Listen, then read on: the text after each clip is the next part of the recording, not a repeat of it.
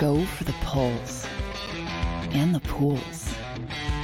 Go for the oohs and the ahs. Go for the bubbles and the bubbly. Go for the story and the stories. Go for the win. Go to Ocean Casino Resort. Book your trip at theoceanac.com.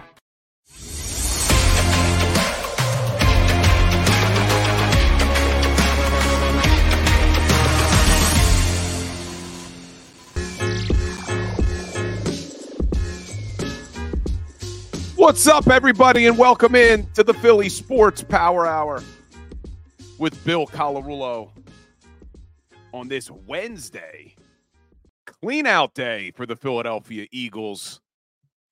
Not a lot of us expected that clean-out day would be this soon for this Eagles team, but they'll be down there cleaning out their lockers today, doing their exit interviews with the coaching staff. I don't think you're going to hear from Jeffrey Lurie today. I'm not even sure Nick Sirianni will meet with Jeffrey Lurie today. He's going to do his exit interviews, but we'll keep following those updates and those things on Twitter to see what happens. But I wouldn't expect any news today.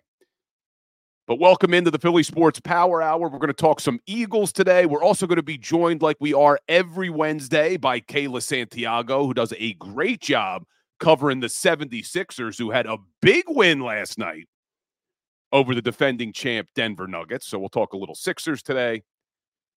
So go ahead, hit that like button for me. We are live on the JAKIB Sports Network on YouTube. We are also live on TikTok. Let's get a little roll call. I saw some of you guys. I had to cover Birds 365 this morning. Jody Mack wasn't there, so it was me and Johnny Mack for 2 hours talking Eagles. Saw some of you guys there. Good to see you here as well. So we got Joe Biden in the house, Ringo Island, Twiz, Jimmy Wen, Steve Patton, Flyers, baby. That is right. Wine Niners wine, Flyers don't suck. Love our Fly guys. They're on a tear again, which is great.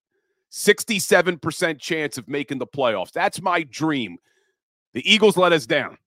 My dream is for playoff hockey back in South Philadelphia this season. Love playoff hockey. We got the real RMP in the house. Mike Fittery, John Nafiz, Crawley, Decoy Gaming, M. Reyes, Ringo Island, Jason A-Team, Jimmy Wen, Marcus Craig. Apologize if I missed some of you guys. And I see people joining on TikTok as well. So we're going to talk about the Sixers. Big win. Joel Embiid putting up over 40 points last night. Had a great fourth quarter to pull away in that game to not only beat the defending champs, but going up against Nikola Jokic. It's always him and Jokic going back and forth for the MVP. And I thought Embiid really outplayed him last night. But that'd be a great NBA championship if both those teams could make it. But we'll talk to Kayla Santiago. So sit tight if you want to hear some Sixers talk. We'll talk to Kayla. We'll also talk to her about some Eagles. She does a great job covering both sports for us. So, but let's jump into this Eagles team again, because today is clean out day where these players will be down there. I don't know if you'll get much from the media or not, but let's talk about Jason Kelce for a second. So Jason Kelce, it was reported yesterday, was announcing his retirement, but then we hear today that he says on his podcast that he did not announce his retirement. Now, I still think he's probably just delaying things so that he could make a formal statement. I don't like the way it came out yesterday through the media, but here's what Jason Kelce had to say. I didn't announce what I was doing on purpose, despite, I guess, what's been leaked to the media. I just don't think you're in a position after a game like that to really make that decision. There's too much emotion in the moment. So as of right now, Jason Kelce has not retired. And man, I hope. I don't think it's going to happen, but I would hope and pray that somehow he gets the bug to want to play again and comes back, because he's still playing at an all-pro level, literally an all-pro level. And there's a lot of questions on the defensive side of the ball, and we could talk about that in a second. But you look at the offensive side of the football, And if Jason Kelce does in fact retire, how good is that offensive line going to be? What are you doing? If Jason Kelce retires, which it still looks like that's the way it's headed, but if he retires, you probably have to move Cam Jurgens over to center. We've never seen Cam Jurgens really play center in the NFL as a starter. Played some preseason, looked good a couple years ago in the preseason, but we saw him at guard this year, and he had some ups and downs. There were some games where Cam Jurgens looked good. There were other games like the Tampa Bay Bucs wildcard game where Cam Jurgens looks terrible. So I do think they'll move Jurgens over to center, but there's no doubt about it. Even if Cam Jurgens plays well, he's not Jason Kelce. There may never have been, nor there may never be another Jason Kelce. He may be the best center we've ever seen, certainly in an Eagles uniform. So, man, I would hope and pray that somehow he changes his mind and decides he wants to come back. But if Kelce does retire, you move Jurgens over to center. Well, now, who's your right guard? I think they drafted Tyler Steen this year to be your right guard, but do we have faith in him? We haven't seen much of Tyler Steen. He showed some promise at times, but there's no guarantee that your right guard position is locked down next year. So a lot of question marks at that offensive line simply with Jason Kelce if he retires. And I see Mike Fittery in the chat, and I agree with him 100%, saying Kelce is a once-in-a-lifetime center. I agree. And it's not only how he plays the game, it's he's calling out the protections. He's the leader of that offensive line. So a lot of question marks along the O-line if Kelce does, in fact, retire. And we're going to have a long offseason to talk about personnel. Because in addition to the offensive line, there's question marks at wide receiver, specifically that wide receiver 3 position.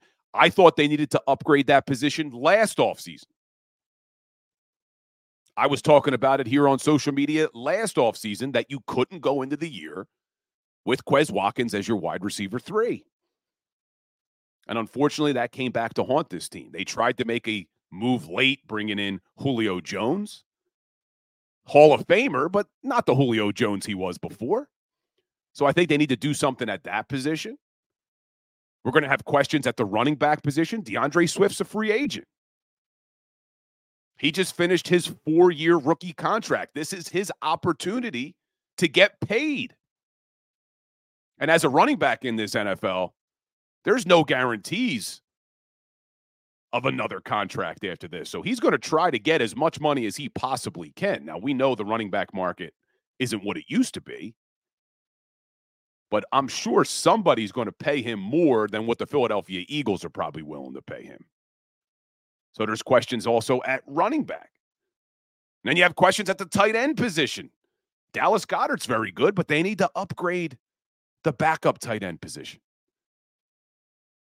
Because as much as I do like Dallas Goedert, he hasn't been able to stay healthy the last 2 seasons.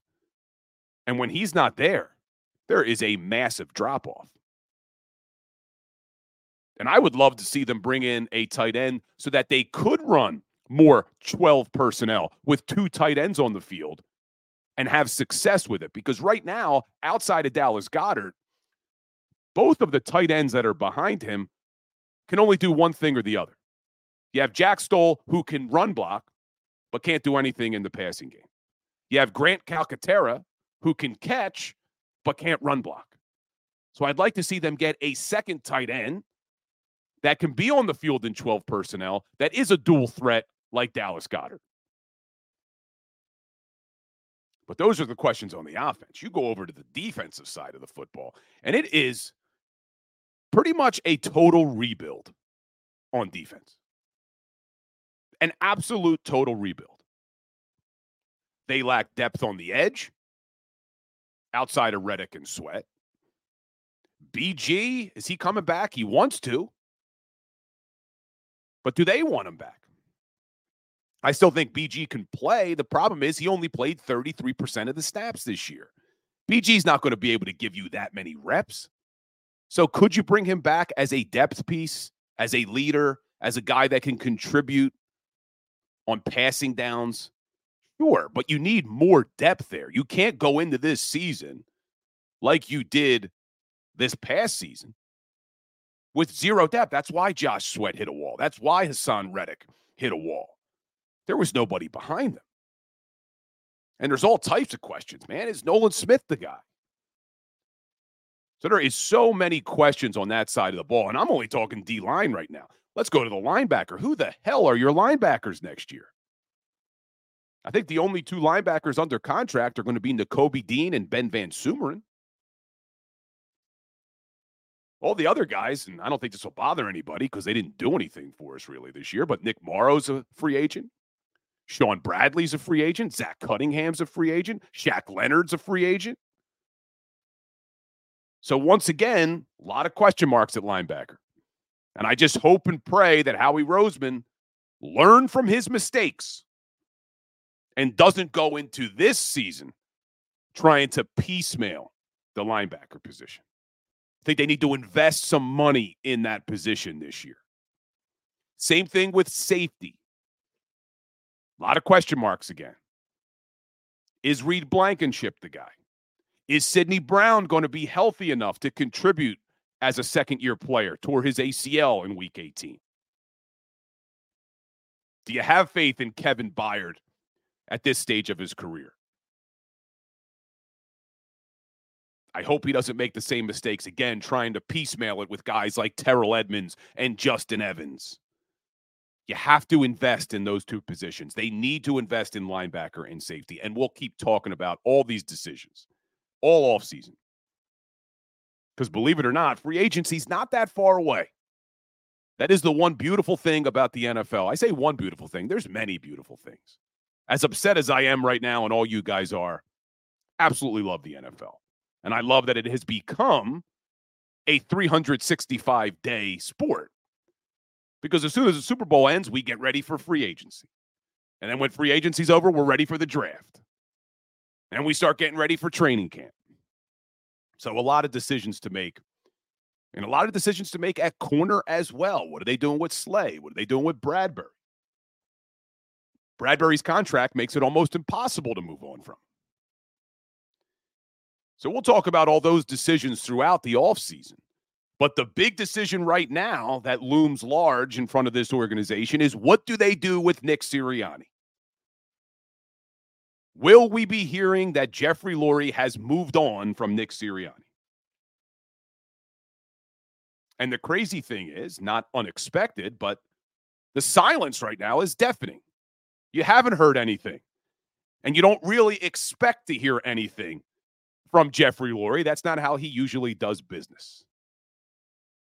He's probably going to be very patient, going to take his time, going to meet with Nick Sirianni, going to probably hear, what is your plan to fix what we just saw?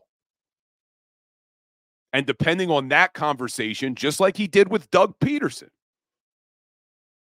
maybe he makes a move.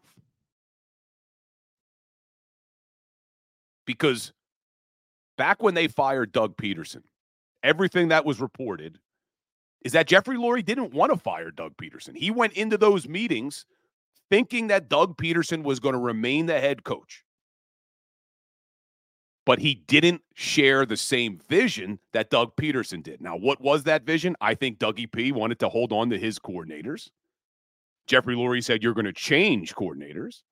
And when Doug Peterson put his foot, or drew a line in the sand, I should say, and said, no, listen, I'm a Super Bowl coach. I'm going to pick my coaching staff. That was the end. So we'll see what happens after these meetings. But I really don't know what they're going to do. I keep going back and forth in my head about what is Jeffrey Lurie going to do, because when you do look at this epic collapse and you look at the effort the team displayed, for me, that was the most important. It was the effort the team displayed over the last few weeks of the season. I saw players that checked out on their coaching staff. And that's the reason I think there's a real chance they could move on from Sirianni. But the reason I'm on the fence is because then I look at the numbers. And I'm not saying this is right to do, but this may be something Jeffrey Lurie and Howie Roseman do, is they look at the numbers and they see a guy that's gotten them to the playoffs 3 years in a row. They see a guy that won 11 games this season. They see a guy who got you to a Super Bowl last season. They look at this offense, and as bad as it's looked to us and as bad as it's looked to the eye when you watch the games, they may look and say, still top 10 of almost every category. So if they do all that, there's a scenario where you could see Jeffrey Lurie bringing back Nick Sirianni. Not saying I agree with that decision, but I could see them doing that. And I know there's a lot of people who keep talking about, well, they have to make a move now because look at the caliber of coaches who are available. I've said that before on this show. I'm going to say it again. I don't see Jeffrey Lurie, even if he moves on from Nick Sirianni, hiring a defensive coach who is a retread. It doesn't follow what Lurie and Roseman have done in the past. They don't hire retreads. They like to find the coach that's never been a head coach before. They like to find the coach that nobody else is talking about. And they certainly like to find the offensive-minded coach. Sirianni was an offensive coach. Doug Peterson was an offensive coach. Chip Kelly was an offensive coach. Andy Reid was an offensive coach. So I know everybody's throwing out names like Belichick and Vrabel. I just don't think that is a Jeffrey Lurie type move. Especially when you have over $200 million invested into your quarterback. They want an offensive coach. They want someone that's going to be able to help Jalen Hurts get back to the MVP caliber we saw last season. I can't imagine they bring in a guy like Vrabel or even Bill Belichick when you are trying to get the best play out of Jalen Hurts. Just doesn't flow with what we've seen in the past from Lurie. But we'll find out more maybe today. The exit interviews will probably tell us a lot. We'll see what people are saying. We'll get some buzz, hopefully, from the beat reporters who are down there. But when we get back, guys, we're going to be joined by Kayla Santiago. I'm going to talk to Kayla a little bit about this Philadelphia Eagles football team, but I also want to switch gears a little bit and talk about the 76ers, because that was a big win for the Sixers and Joel Embiid last night against not only the defending champs, but the former MVP, the Joker. So stay tuned, guys. Hit that like button, hit that share button for me. We'll be right back and hopefully joined by Kayla Santiago.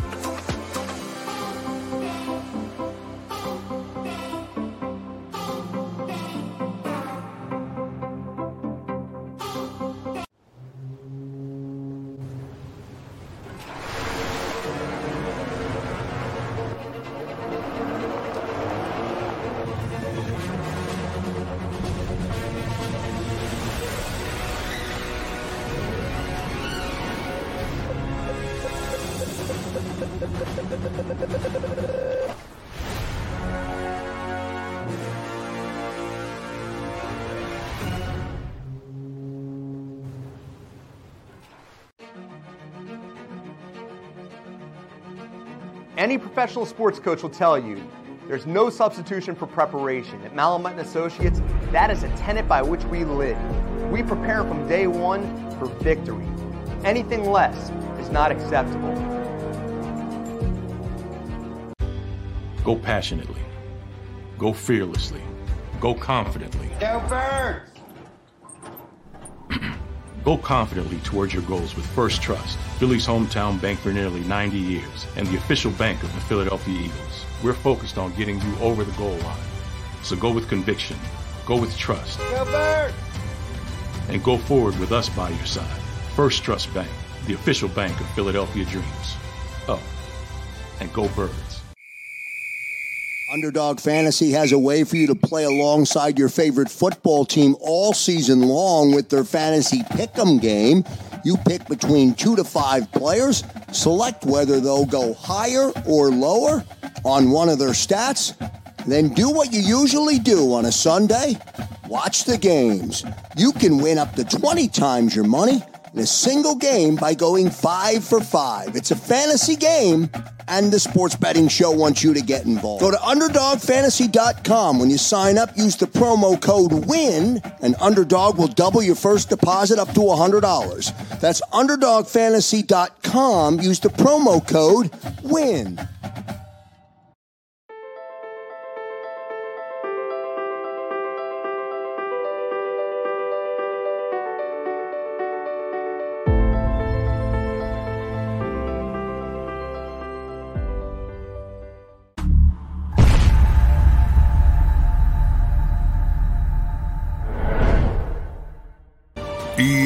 EAGLES, Eagles.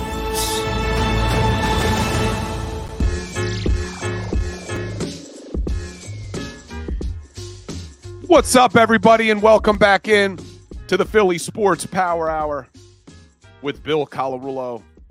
Appreciate all the Power Hour crew checking in. Some of you guys spending 3 hours with me today because I saw you on Birds 365 this morning.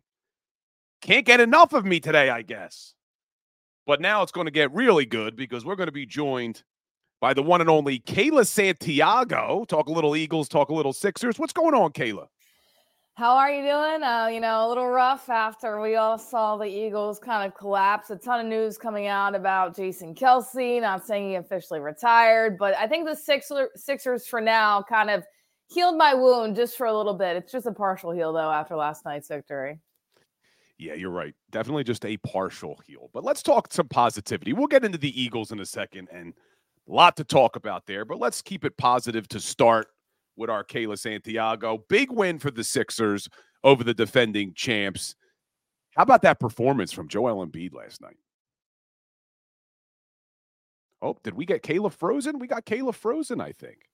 Oh, you got me back now? Now she's back. Now Awesome. She's back. Did you hear? Did you hear me? Yes, I did. I consistently looked at the stat line and I kept seeing 9 assists, 10 assists. I'm like, are they sure? Is this completely flopped? And then I was able to catch the second half of the game. No, he was really passing the ball, getting his teammates involved last night.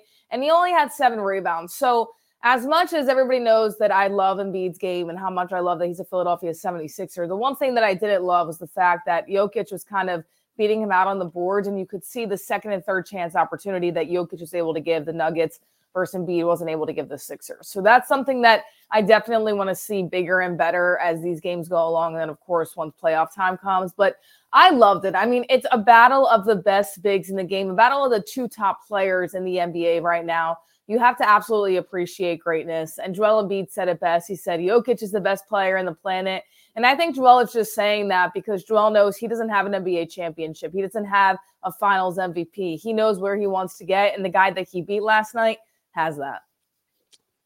Yeah, he does. He does. And that's always been the knock that we keep talking about with Embiid is, can he get out of the second round? Can he get out of the second round? But we've talked about this a lot, whether or not they're missing that third piece. But look, they just beat last night the defending champions. So is the roster good enough? Did they prove it last night that this roster, as constructed, would be good enough to compete with anybody in the NBA?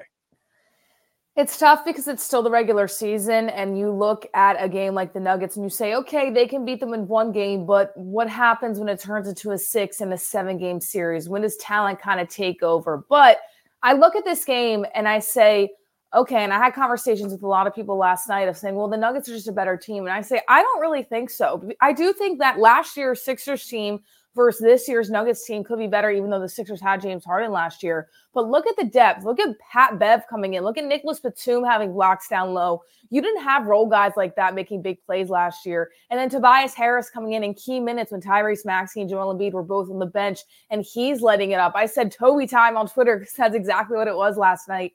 You didn't have that a season ago. There was guys that cannot step up when the key guys were off the bench. And seeing Pat Bev get in there and play that defense and harass the players as he does, to see Nicholas Batum come up with big-time blocks, big-time shots, you didn't have those pieces last year. So I do feel confident in this team. I get worried when the series get a little long. And say, for example, if they get out of the second round, they play 7 games, and all of a sudden have to go to the Eastern Conference Finals. Those guys are going to be pretty exhausted. They have to stay healthy. But right now, I like it, and I get nervous of any team having to trade anything because I know Pascal Siakam's in the air, but Toronto Raptors, they just asked for 3 first-round picks for the Pacers to have Pascal Siakam. And to me, that's just way too high of an asking price for a player like that in this time of his career. Wow, I didn't see that report. They wanted 3 first-rounders, and then Siakam's he's gonna demand a max contract next year, right? Yeah, he's going to have to. And I get it for the Raptors. I mean, he's their star player. He's the guy that they have. But at the same time, it's okay for the Sixers. They have really good role guys that could go to the Raptors and elevate that team. And to me, he's just not worth it. And I love Siakam, but I think his peak and when he was at his best was the Kawhi season and right after the Kawhi season. You don't give up that much for a guy like that right now if you're the Philadelphia 76ers. We got a question from Slagger here saying Sixers got out-rebounded 46-32. How the hell did they win? So how did they overcome losing on the board last night? That's a fantastic point because replay after replay, you saw Embiid getting boxed out down low. You saw all these guys getting boxed out down low. But I think it really was that crucial fourth quarter. That's when Joel Embiid turned it on. And that's what you want to see from your best player, an MVP caliber player. You want to see him turn it on. And in the fourth quarter on the other side, Jokic was turning the ball over. And I don't want to pinpoint, bad things about Nikola Jokic because, listen, I think Joel Embiid's a fantastic player as well. And he could definitely rebound it better. But in the fourth quarter, I think that's when the biggest switch mattered. Late in the fourth, Nikola Jokic, he was turning the ball over 5-0 in the fourth quarter in terms of turnovers the Nuggets had against the Sixers. So when you look at that, you say, okay, that kind of tells the story as well. But I do agree with the rebounding performance. You're not going to win a series like that if you're going to be in the playoffs. So that's something they need to brush up, especially Joel Embiid. I mean, he's the biggest guy on the court. He's got to out-rebound other guys. Let's talk about Pat Bev for a second because he's been on a tear for this team, really helping contribute, giving them that added depth. You think that's sustainable? Is this who Pat Bev is, or is he playing a lot better than what we should expect from him going forward? This is who Pat Bev is, everybody. And I could never stand Pat Bev on any other team because every time you would play him, you're like, this guy will not stop. He just keeps going and you can't get past him. And he's not the best guard in the NBA, but he's pesky. To another team, you could say that he's an annoying guard because he's just all over defensively all the time. And then he can go down and make plays and make some shots. He is exactly what Philadelphia embodies. Going out there, putting it all on the line, grinding it out, going after the loose balls. And once again, I repeatedly say this, the Sixers, when it came to the time it mattered, they don't have a guy like that. Ben Simmons is not diving for the loose ball. James Harden's not diving for the loose ball. Pat Bev, he's coming off your bench, and he will do stuff like that. So to have him right behind Tyrese Maxey, I absolutely love it. Clearly, Tyrese Maxey's offensive game at this point in his career is a lot better than Pat Bev, but Pat Bev is the guy that you need off your bench. And I've said this before, in the point guard position, off the bench, the last time I felt confident about a guard coming off the bench was Lou Williams when he backed up Drew Holiday. Lou Williams. I liked Lou Williams. I did too. He was my favorite for a really long time after he left the Sixers too. Yeah, I liked Lou Williams. So Nick Nurse, head coach of the 76ers. Is he going to be the only head coach named Nick in Philadelphia by this time next week? It's tough. I'm surprised we haven't seen more reports already about, them letting people go, but I understand there's a whole process, interview process. Teams are still in the playoffs right now. We talked about this a lot on the post-game show, and I understand what the Eagles do. I understand that Nick Sirianni has been able to make the playoffs. He's made it to a Super Bowl. But this has been one of the worst collapses in history. Since the last time I can think in the NFL, it was the Steelers when they had that start undefeated season, and then the Patriots a few years ago also when they lost in the playoffs. So you look at that, it's only 3 big teams that have lost in the first round of the playoffs. And not only that, the Eagles went 1-6, and they looked horrible. They didn't even look like they could compete. At least those other 2 teams, they competed in the games. The Eagles got blown out. It looked like they got blown out against the Cardinals. They got blown out against the Giants, and then they got blown out against the Tampa Bay Buccaneers. I mean, that has to start with your head coach. And I think we already know that they're not going to make any moves in the front office. To me, that's just kind of obvious. So with the coaching talent that's out there right now, I think the Eagles would really be missing their mark if they don't say goodbye to Nick Sirianni and go after one of the coaches that's out there right now. Because in my opinion, the first time in a really long time, there's so many talented head coaches out there. And I know that this organization is scared from the Chip Kelly era. I get it, but you have to bring somebody in that has experience if you want this team to grow. And you know what's funny, Kayla? You and I talk Sixers every Wednesday, and usually I get in the chat, enough Sixers talk, time for the Eagles. And man, how the tides have turned, because all of the chat right now is put the Eagles on the back burner. We've moved on from football. Let's talk Sixers. Loving the Sixers talk. So things have changed, and I promise you guys, Kayla's going to be coming on. We're going to be talking a lot of 76ers, but we're going to keep it with the Eagles just for a little bit, because today they do clean out their lockers. There is a lot of chatter. Does Nick Sirianni come back as head coach? Now, I will say, you mentioned the available coaches and the caliber of coaches, but you talked about Jeffrey Lurie and Howie Roseman. Their MO isn't really to bring in defensive coaches or retreads. And a lot of the big names out there right now with Bill Belichick, defensive coach, retread. Mike Vrabel, defensive coach, retread. I've even seen people talking about Pete Carroll, which I don't think would ever happen. But do you think there's any chance, not what you would want to happen, but is there any chance that Jeffrey Lurie and Howie Roseman change what they've always done and say, you know what, we're going to flip the script here. We're going to bring in a defensive coach who's been a retread? I don't even think it needs to be a defensive coach, because I think there's a guy like Eric Bieniemy out there who has more offensive mind that they could bring in, but does have experience and has been alongside big-time head coaches as well. This is the thing. I don't think that they're going to, because that's their MO. What I do think they should do, and what I think they might do, is they just got completely embarrassed. If you're Jeffrey Lurie right now, people are calling for your job. People are calling for your job to have a change in your seat. How are you going to answer that? Because if they don't bring in an experienced head coach, this is a completely rebuilt team. Once again, we were talking about it on the post-game show. There are so many guys that are probably going to walk that are free agents. DeAndre Swift. Why would DeAndre Swift want to come back to a team if they're just going to bring back the same guys, or if they're going to bring back a coach that doesn't have a lot of experience?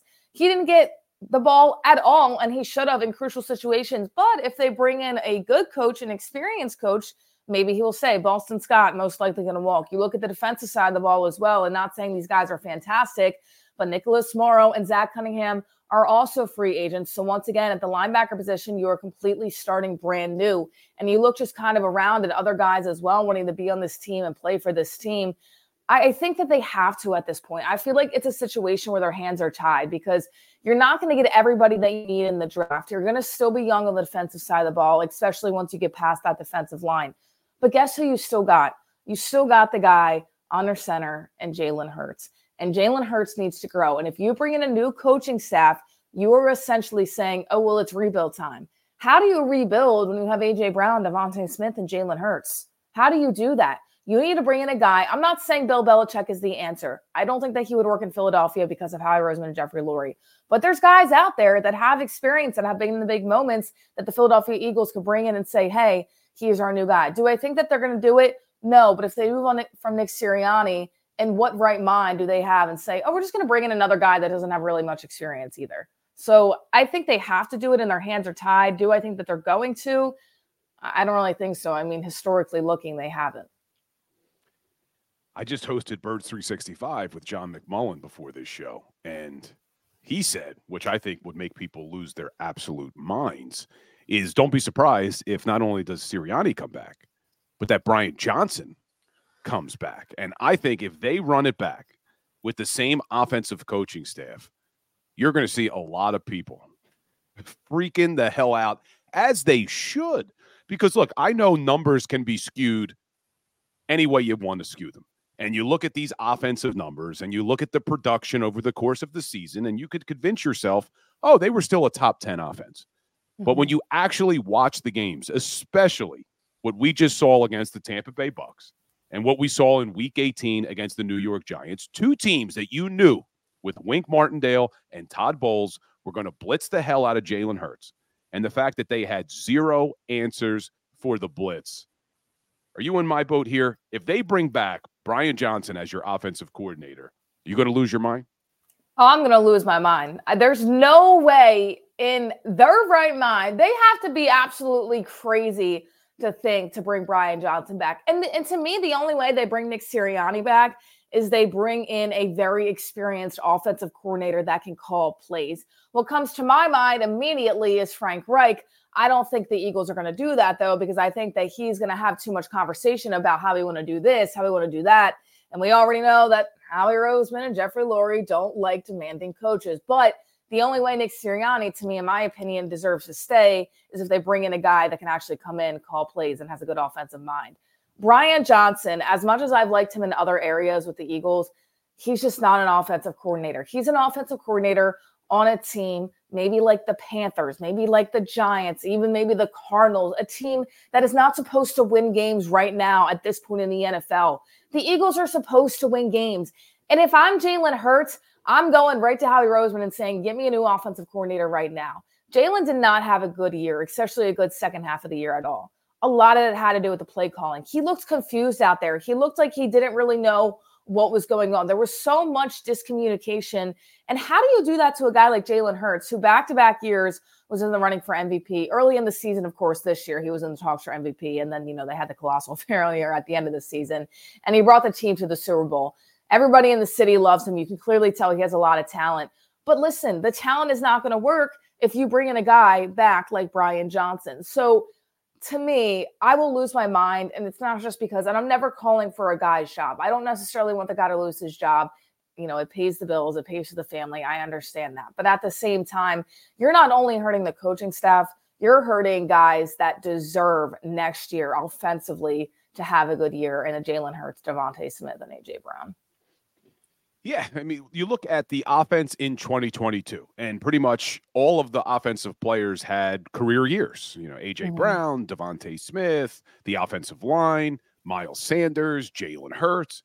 And then you look at 2023, and I know A.J. Brown put up some big numbers and Smith put up some big numbers, but it seemed as if every single player on the offensive side of the football took a step back. And some people could say, oh, well, they couldn't expect that. I look at that as that's on the coaching staff. If every offensive player has taken a step back, who else can you blame other than Nick Sirianni, Brian Johnson, and all of the offensive position coaches? There's nobody else to blame. And I do put blame on Jalen Hurts a little bit because I feel like there's been a lot of times where he scrambled out of the pocket. For example, that safety that we saw Monday night against the Tampa Bay Buccaneers. There's no reason that he shouldn't have felt that pressure coming and threw the ball out way sooner, but no, he decides to hold on to it, and then they get the safety. So, decision-making from Jalen Hurts wasn't fantastic at all this year as well. But what do you do when consistently you have an empty backfield and you say, okay, well, Jalen, either heave it up for 25 yards when you only need 2 on a third down, or run the ball. But by the way, we have a really good running back in DeAndre Swift, and behind him is Kenny Gainwell. They're not going to help you whatsoever because we're not going to utilize the run game whatsoever. And we're just going to have an empty backfield. And even if we do have a running back, we're not going to utilize him at all. There's decision-making, I think, comes from Jalen Hurts because of what's being talked about in his ear, what's being talked about at practice. And you can see it in the play design because consistently they need 2 yards and they heave it downfield. Oh, they need 14 yards and a third down. Let's throw a 6-yard slant right at a guy where a defender is going to be right behind him. That's coaching right there. And yes, once again, Jalen Hurts, I do think that he gets some of the blame, but how this offense was designed this year, what else do you expect him to do? I mean, there was just so many instances where you say, okay, well, consistently, it's the same play. It's the same stuff week after week. That has to be coaching to me.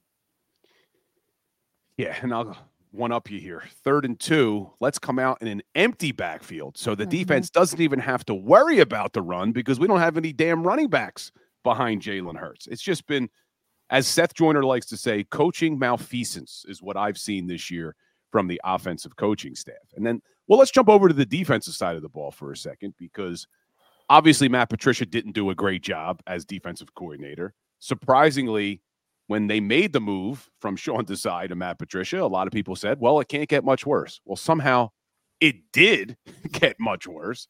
And who do you put a majority of the blame on when we look at the defensive side of the football? Was it the coaching staff? Was it Sean Desai and Matt Patricia? Or was it Howie Roseman and the roster that he built on the defensive side of the ball? All I'm going to say is justice for Sean Desai at this point, because this dude took all the heat. He took all the blame. I actually think early in the season, and I feel like we said it a lot on the halftime show, he was really making decent adjustments, especially when it was against, the really good teams. You look at that Chiefs games, Sean Desai made a really good adjustment on the defensive side of the ball. And then you bring in Matt Patricia, the defense gets so much worse. Now, I do think coming in that there's certain things that the defenders do, like not getting down to tackle. Why is the coach not in their ear doing practice? You're going to get benched if you don't do this. There's no pressure. It feels like they're just trying to coddle them and be nice to them and say, well, it's okay. You'll get them next time. No, this is the National Football League. Get down, get low, tackle, and make a damn play. They haven't been able to do that all this year. Part of that I do think is coaching, but I put the blame on Howie Roseman, and I don't think people are blaming him enough. You look at the linebacking core, and we have talked about it time after time after time again.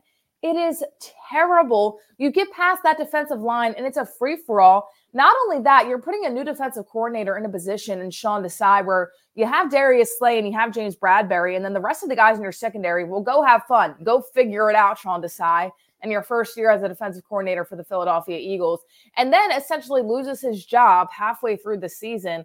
It's just crazy to me. And, part of me does feel bad for the players in this instance, besides the fact that they can't tackle, they don't put the effort into tackle, because Darius Slay said it as well. He said, listen, it's really hard to change defensive coordinators in the middle of the season. Matt Patricia's way of calling plays, of making plays is a lot different than Sean Desai. To me, that's not a call from Nick Sirianni. That's a call from Howie Roseman. So in my honest opinion, Howie Roseman gets all the blame, because not only did he construct a terrible defense, he made that call to switch the defensive coordinator mid-season. And Matt Patricia did an even worse job than Sean Desai, in my opinion. So to me, the majority of the blame goes to Howie Roseman. I'm not dismantling the non-tackling and everything that the Eagles could not do, especially last week. I mean, that's just an effort thing. But all around, I mean, the defense was absolutely atrocious. And honestly, it's not going to get any better next year, because they're going to lose some people and they're going to need to get a lot of guys back. Really a total rebuild on the defensive side of the football, outside of your D tackle position, which should still be strong. You hope Jalen Carter takes another step forward. Hopefully Jordan Davis is the guy we hope he is, but I know some people are down on him after this season. But yeah, and then I've talked about it before. Hassan Reddick wanted a new deal before this season started.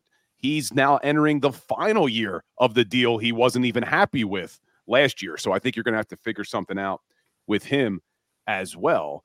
But the one thing that I think could save Nick Sirianni's job is, you just mentioned that you think it was Howie Roseman who made the decision to change defensive coordinators in the middle of the season. And I agree with you. I don't think that came from Sirianni. I truly believe it came from the higher-ups, as Hassan Reddick said it did, the higher-ups. Do you think that would be enough to save Sirianni if it was, in fact, Howie Roseman who said, we're changing defensive coordinators, and that was the epic collapse?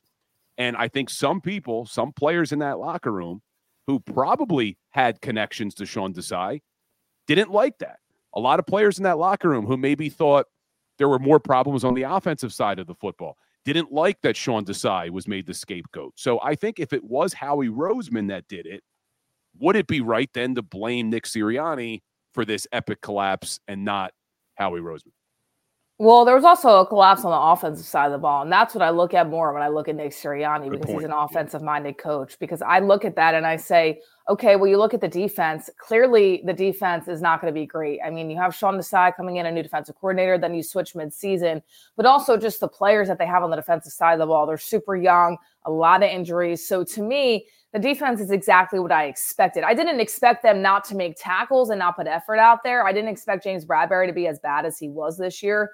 But at the same time, I didn't expect them, besides the defensive line, to be a fantastic defense.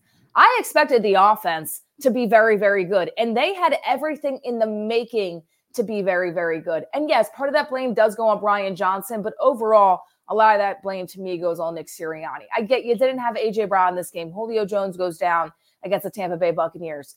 I don't care. You still have Jalen Hurts. You still have DeAndre Swift. But by the way, they still did not utilize, for whatever reason. You got Devontae Smith, who played fantastic, and the only player who looked like he actually cared on the field on Monday night. You have Dallas Goedert. You still have a very good offensive core, and you have Jalen Hurts. That, to me, is what I look at and say, if you're going to blame Nick Sirianni, that's a Nick Sirianni call. That's not a Howie Roseman call. And also, I think if the Eagles will say, well, Howie Roseman made the decision to make the different change at defensive coordinator, then Howie's going to have to take the blame because they're going to want answers, and Howie Roseman's not going to do that. Great point, Kayla, because you look at that offense, and as angry as I've been at Howie Roseman for the personnel on defense, I still think they had enough personnel on offense. I'd like to see them upgrade their wide receiver 3 and their backup tight end, and they'll have to make some decisions if Jason Kelce does in fact retire. But you're right. This year, the fact that that offense wasn't able to do things, especially the last few weeks of the season, is on Nick Sirianni. So I think I know what your answer is going to be. You've been kind of hinting at it. So if it was up to you, if you're Jeffrey Lurie and you have to make the decision this week, you're moving on from Sirianni. 100%. And, it's tough because I look at Nick Sirianni and I say, okay, this is the exact same thing that happened with Doug Peterson. But I feel like at least Doug Peterson in the playoffs was able to compete. Nick Sirianni this year, you look at the last stretch of games, they didn't even look like they wanted to be out there. They didn't even compete. They looked like a team that didn't even deserve to be in the playoffs. They looked like a team that won one game of the season, and everybody forgets the 10-1 start because of how they finished off the year. And it's tough to see. And, I like Nick Sirianni as the hype man and how he gets excited about his players. But when it comes to coaching, when it comes to experience, when you have a guy like Jalen Hurts, who clearly the Eagles want to invest in as their franchise QB, you need a more experienced coach in there, and Nick Sirianni just isn't the guy. Yeah, my concern too, and I said this yesterday on the show, is what are we going to hear over the next few days? Because Derek Gunn hinted at it on the postgame show here on JAKIB Sports. Seth did as well, that we're going to start hearing some things that maybe there's not a connection between our head coach and our players, or maybe there is something off between Jalen Hurts and people. I don't know what it is, and they wouldn't say it. D-Gun wouldn't reveal it on the air.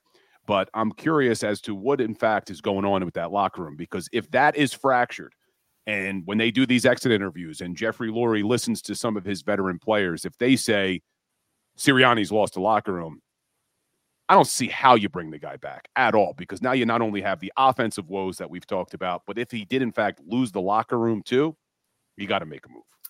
And I think he did, in my opinion, just by the way they played out there on the field, because listen, I get that they were pretty fractured in terms of not having A.J. Brown, Julio Jones getting hurt, the defensive players, getting hurt throughout the game, Darius Slay getting carted off. But when you have players out there not even trying to tackle, when you have players out there just completely diminished in terms of their body language, to me, those are players who don't want to play for a coach. To me, it's not having a coach believe in their guys and say, let's go out there and do this no matter the adversity we face.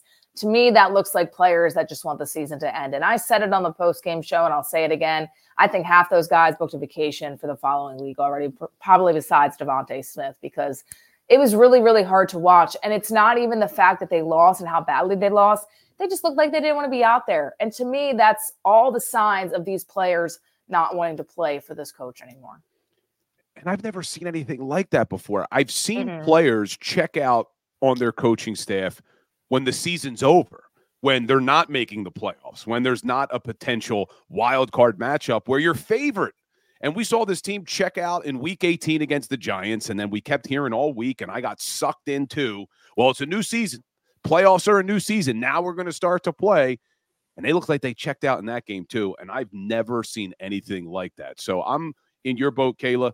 I think they're going to have to move on from Sirianni, which is an absolute shock to me, because if you follow my show or you hear anything I say, to start the season, I was the biggest Sirianni fan going. So I have to admit that I was dead wrong, because I thought this was a guy who built such a strong culture. That's what I thought he was so good at, was that he had all these guys united and that they could handle adversity. And we learned really quickly that the moment they faced real adversity, they crumbled. Absolutely crumbled. It's really easy for Nick Sirianni to be the guy like that when everything is going good. And when they go to the Super Bowl and they're winning games and they start off 10-1, you really see the true colors of a coach when you look at the hard times. And it's funny, real quick, even for the high school level, I talk to, a lot of coaches that we cover down here on the Eastern Shore. And I say, oh, well, it's a new head coach, but they've got a really good team. And the conversation they have with me is, well, let's see who he is in 2 years. If there's adversity, if there are times where their star players are kind of butting heads, guess what? It happens in the NFL too. It happens on every single level in football. You look at that and you say, okay, well, Nick Sirianni was really faced with adversity and he just couldn't answer. And to me, with the team that you're going to bring back next year, that constructed on paper, it's probably going to look worse than the team that you had this year going into this season. You got to bring in a new guy because Nick Sirianni clearly showed that he just can't break through adversity. And that's tough to see. But I hope Nick Sirianni does start off somewhere else in the NFL, just not with Philadelphia. Man, so we'll find out. I don't think you're going to find out anything today. I think Jeffrey Lurie is patient with these things. I think he's going to drag this out. He'll probably meet with some people. Then he'll have his meeting with Sirianni. But stay tuned. We'll see how it all goes. But Kayla, appreciate you. Where can everybody find you, by the way, Kayla? Because I know everyone enjoys when you come on the show on Wednesdays, but where can they find you? Yeah, absolutely. On Twitter, Kayla_Santiago1. You always see me tweeting about the local coverage that I do. Of course, Sixers, Eagles, Flyers, Phils, everything in between, some Union too as well. And then on TikTok, Kayla Santiago61. That's where I love to kind of post and interact with a lot of people. I'll go live sometimes during Sixers games and kind of post my thoughts after the game. And as you guys know, I love my basketball. It's truly Sixers time right now. I don't know if they're going to break my heart just like the Philadelphia Eagles did, but I'll definitely be talking a lot of Philadelphia 76ers and as the season goes along. So that's where you can find me. I'm excited to keep creating and excited to, be on this show and talk some Sixers. And hopefully week after week, it just gets better and better for one Philadelphia team. Awesome. Well, we appreciate having you, Kayla. We'll see you next week. Have a good rest of your week. Thank you. Have a good one. Kayla Santiago always does a great job, man. She knows her basketball. Does a great job with the Eagles, but she always blows me away with how good she is with her Sixers coverage. So we'll be bringing her on more. I see you guys in the chat wanting more Sixers talk because it's going to be a long offseason for the Philadelphia Eagles. So at least we have some other things that we can look forward to. So we got the 76ers and we got our Philadelphia Flyers, baby. You guys know I love my Fly guys, and the Philadelphia Flyers now sit in second place in the Metropolitan Division after winning 4 straight games. And we've talked before about how this Sixers team is fun to watch. This Flyers team is fun to watch. They play good hockey. They're well coached by John Tortorella. They're unbelievable on the penalty kill, and not just at killing penalties, but scoring goals in the top of the league in shorthanded goals. So I'm going to start trying to get some people on who can talk some Flyers as well. So if you guys are hockey fans, we're going to get some guests on to talk some Fly guys because, look, there's going to be a lot to talk about with the Philadelphia Eagles. There's going to be a lot of decisions that need to get made over the next few months, and we'll get ready for free agency and the draft. But it's a long offseason, so we're going to talk all Philadelphia sports. We'll get some Sixers going. We'll get some Flyers going. Pitchers and catchers soon for our fighting Phils as well. So we will talk about all of that. But before we end the show, just because I wanted to not everyone to think that the Eagles are the only people with problems, let's look around the NFC East for a second because the Dallas Cowboys have some tough decisions. What are the Dallas Cowboys going to do right now? Because they have Dak Prescott in the final year of his contract. He brings with him a $62 million cap hit.